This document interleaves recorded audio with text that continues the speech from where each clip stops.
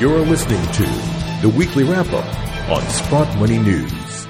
Happy Friday from Sprott Money News at SprottMoney.com. It's Friday, June the 4th, the day of the jobs report in the U.S., and it's time for your weekly wrap-up. I'm your host, Craig Hemke.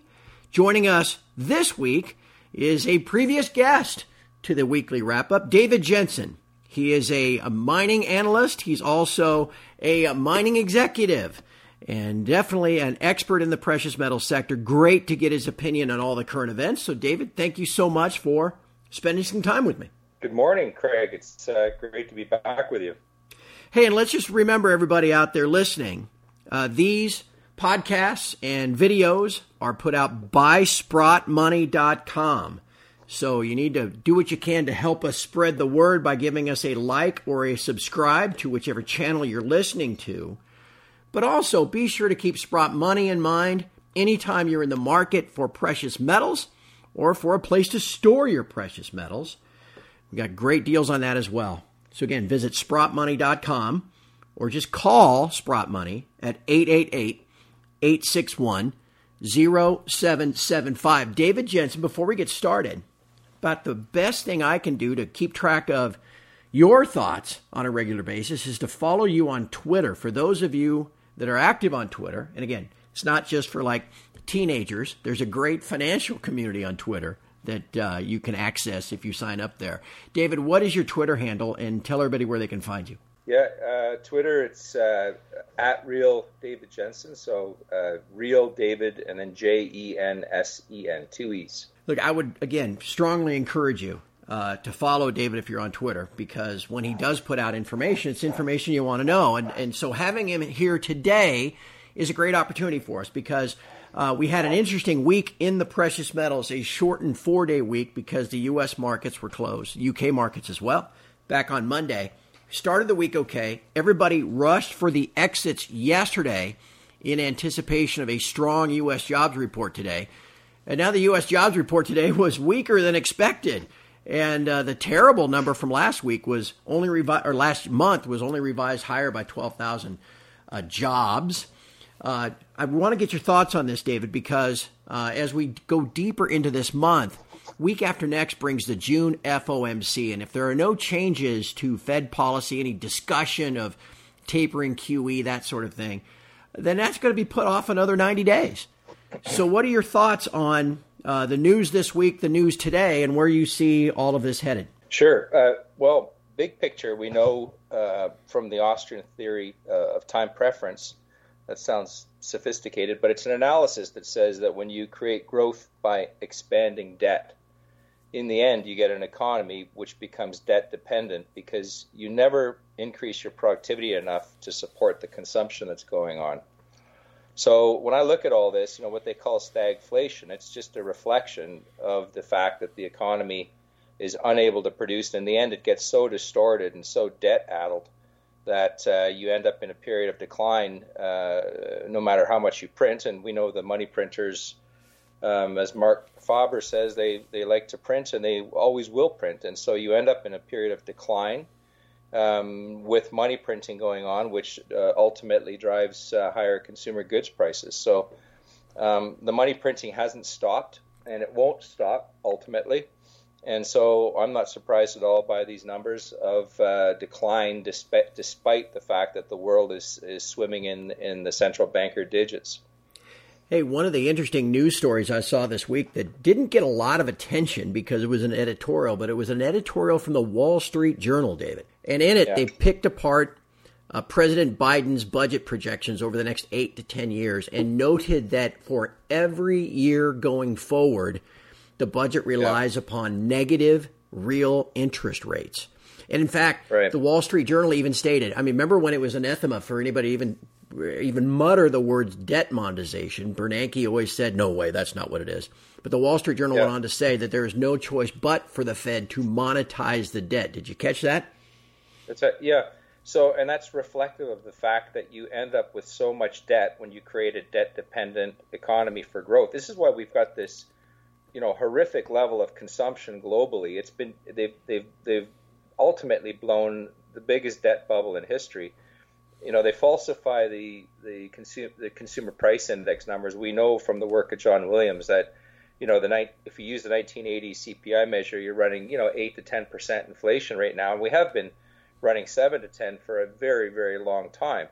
So what they have to do is when you have a debt-dependent economy that requires more and more money printing to function, they've got to cover up the fact of what these central bankers are doing in terms of the buying power of the currency. So, central banking, Craig, ultimately is a fraud. It's based upon the fact that you've got a few people in a room who can turn a dial and push a knob and know exactly where things should be in the economy, and they don't. But it's very, very useful for blowing bubbles, and ultimately fleecing citizens through the financial sector. So, none of this stuff surprises me, and they do have to. I mean, you got over $80 trillion of total debt.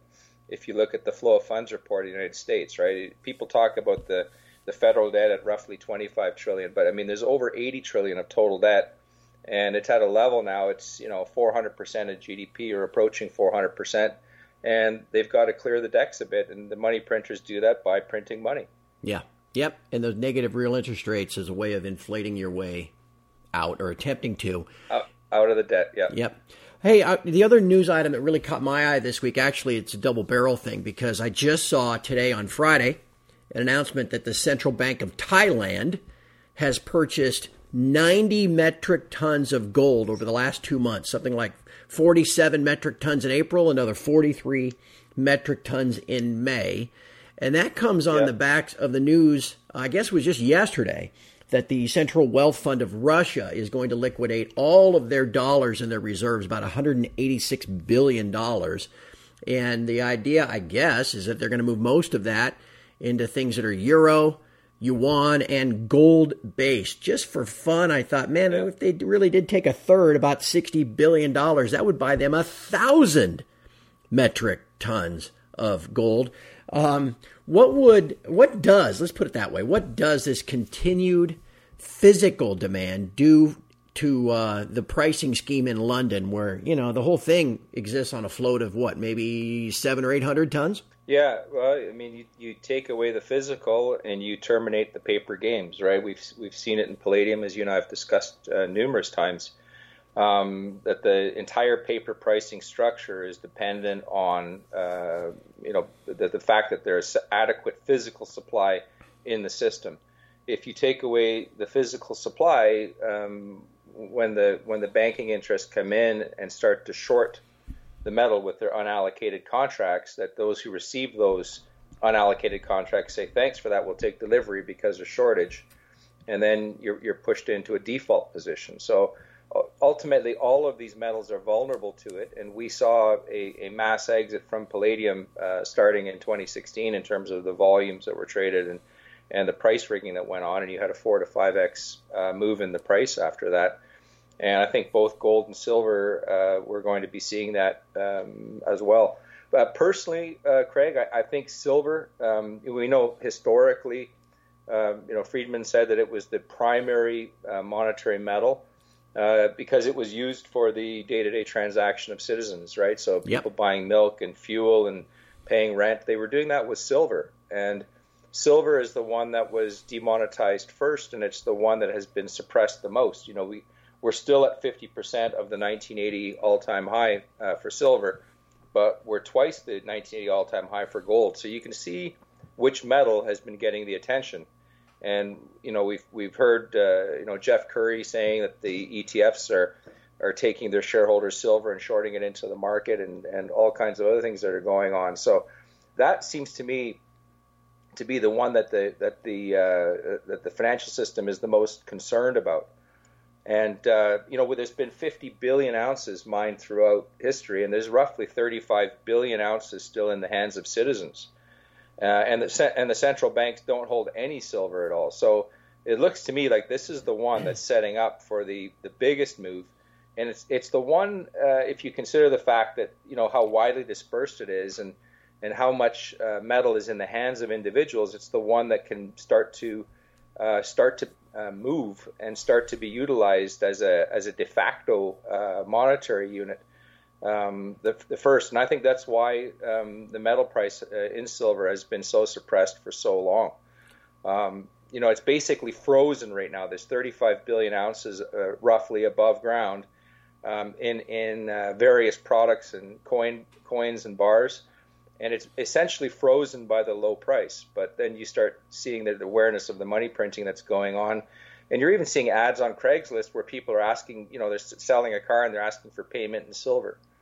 So you're starting to see this de facto remonetization happening, and I think that's the greatest concern out there in terms of the central bankers, because they don't hold any silver, and it's a market which, if the market essentially is citizens voting with their feet, if you want to put it that way.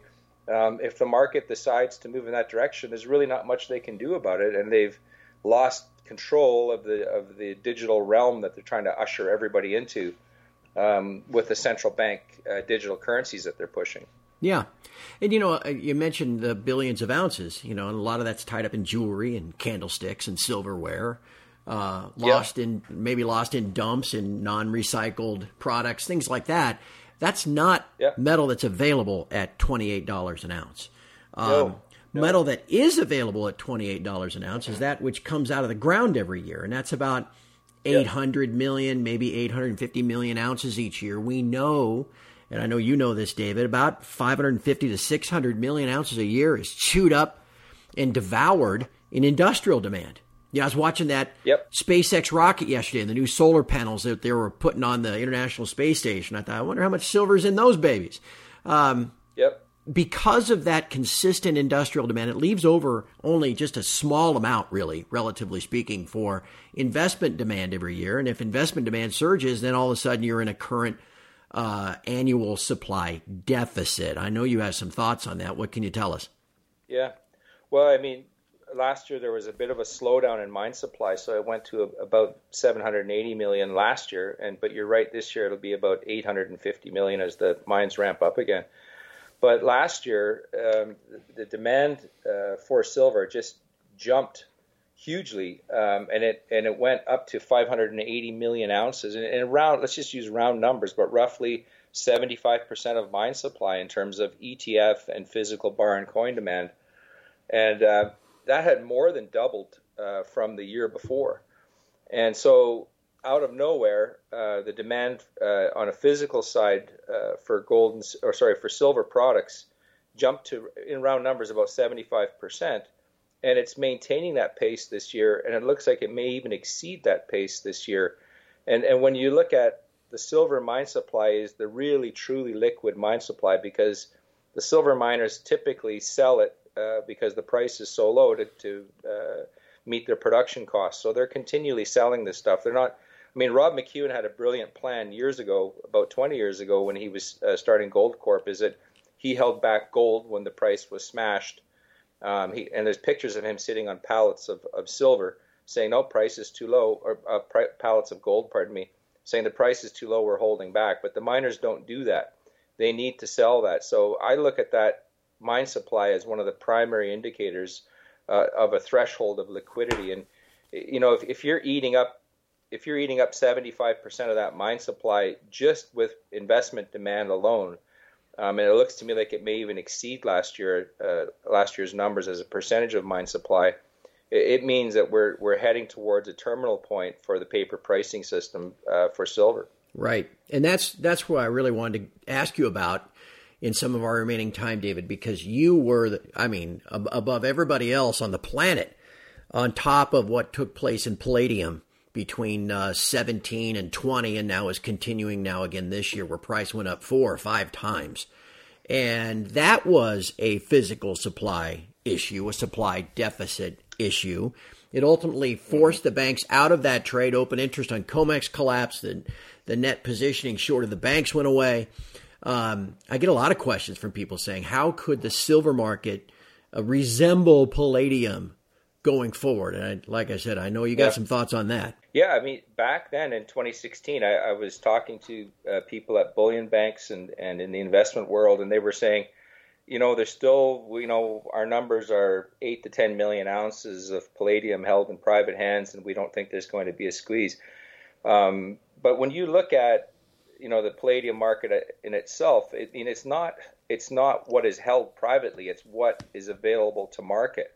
Mm-hmm. And so, as you note, the candlesticks and things aren't available. Most people don't even know that they own silver. Right. And so when you look at these stocks, they, there's this much here and this much there and this much there, and that's fine, but is it available to market? And that's the ultimate crunch number.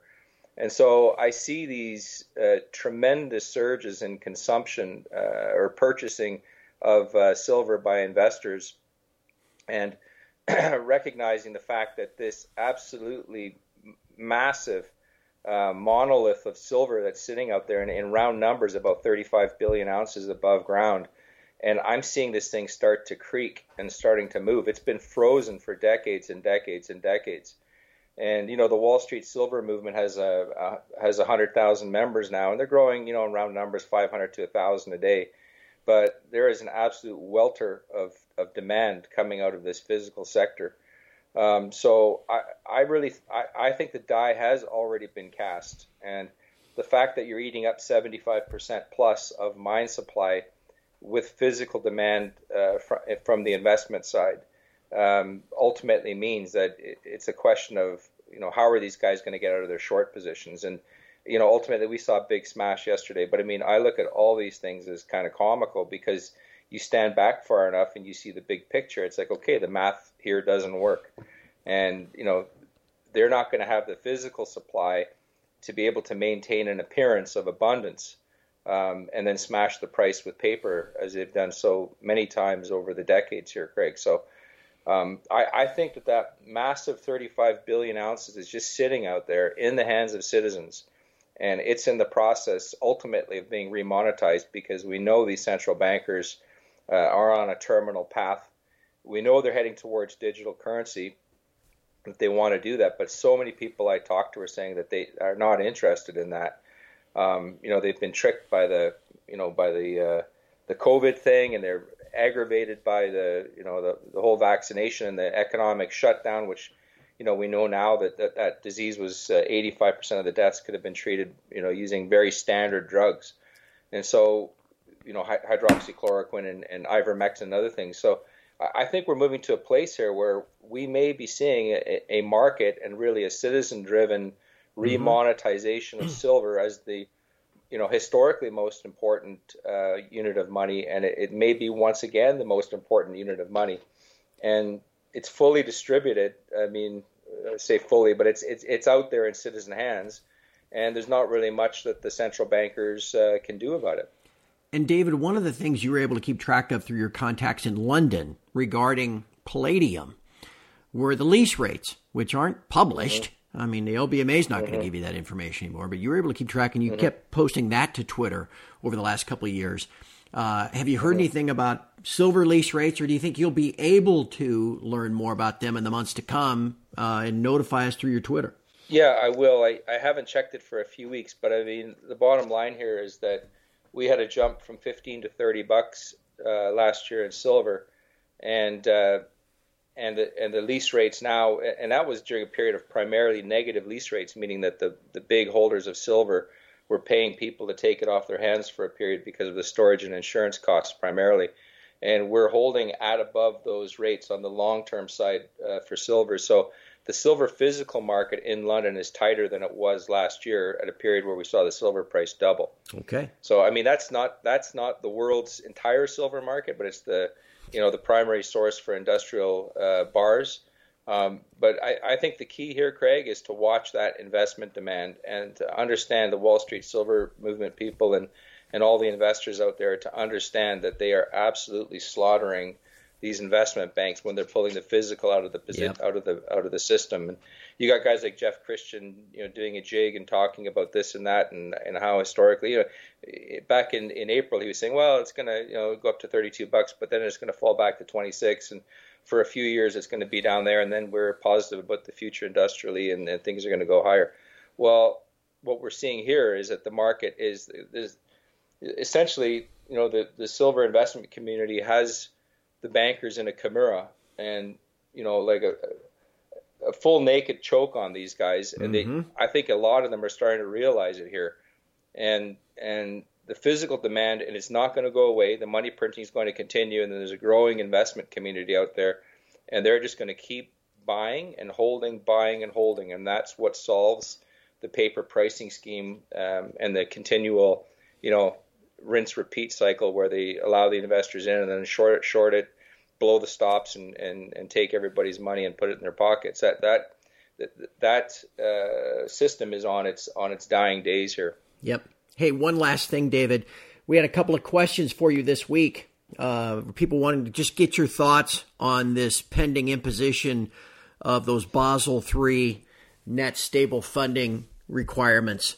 The EU banks are going to be subject to that at the end of this month. Yep. Just on your first glance, what are your thoughts on this? Do you think it will have much impact on the pricing scheme? Tough to say. I mean, it's the BIS, and the Bank for International Settlements has really been at the focal point of the gold price setting scheme, or the price containment scheme that's run for decades. As you know, it's a private institution in Switzerland, and it's a very dark place in terms of trying to understand publicly what these guys are up to. We know that there was a massive central bank off-balance sheet gold leasing program that was coordinated by the BIS in the 1990s, and it led to these tremendous inflationary bubble policies of the central banks because it helped suppress interest rates for so long, and the initiation of the blowing and crashing of these very large bubbles. So tough to say, Craig. I mean, on paper you look at it and think, well, that could be a game changer, but it's who knows what they do in terms of last minute changes and what the fine details are. In theory, yeah, it should lead to higher prices.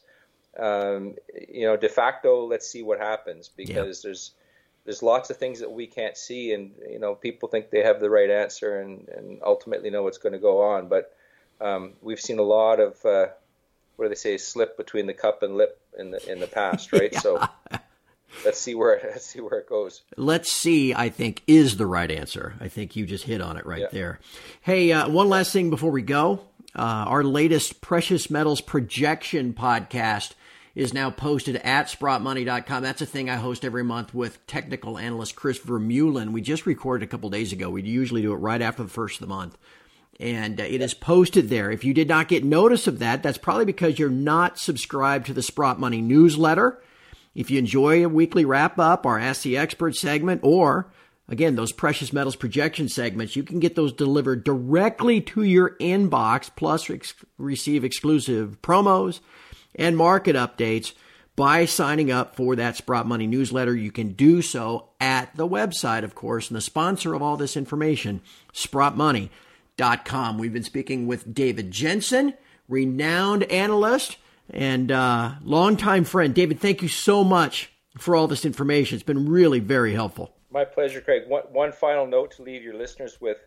When you've got 75% of the mine supply being consumed by physical investors, it's material. And I think we're going to see some big moves in the time ahead here. Yeah, especially, and with that macro environment too, you can sure see these things coming together. And I might add too, if you're waiting for premiums to come down, that may be a long wait. A lot of things going on in the wholesale market and with what at the U.S. Mint as well. So never a bad time to add to your physical stack, and that's what SprottMoney.com is there for. Again, thank you to David Jensen, and thank you to all of you for listening. Have a great weekend, and we'll talk to you again next Friday.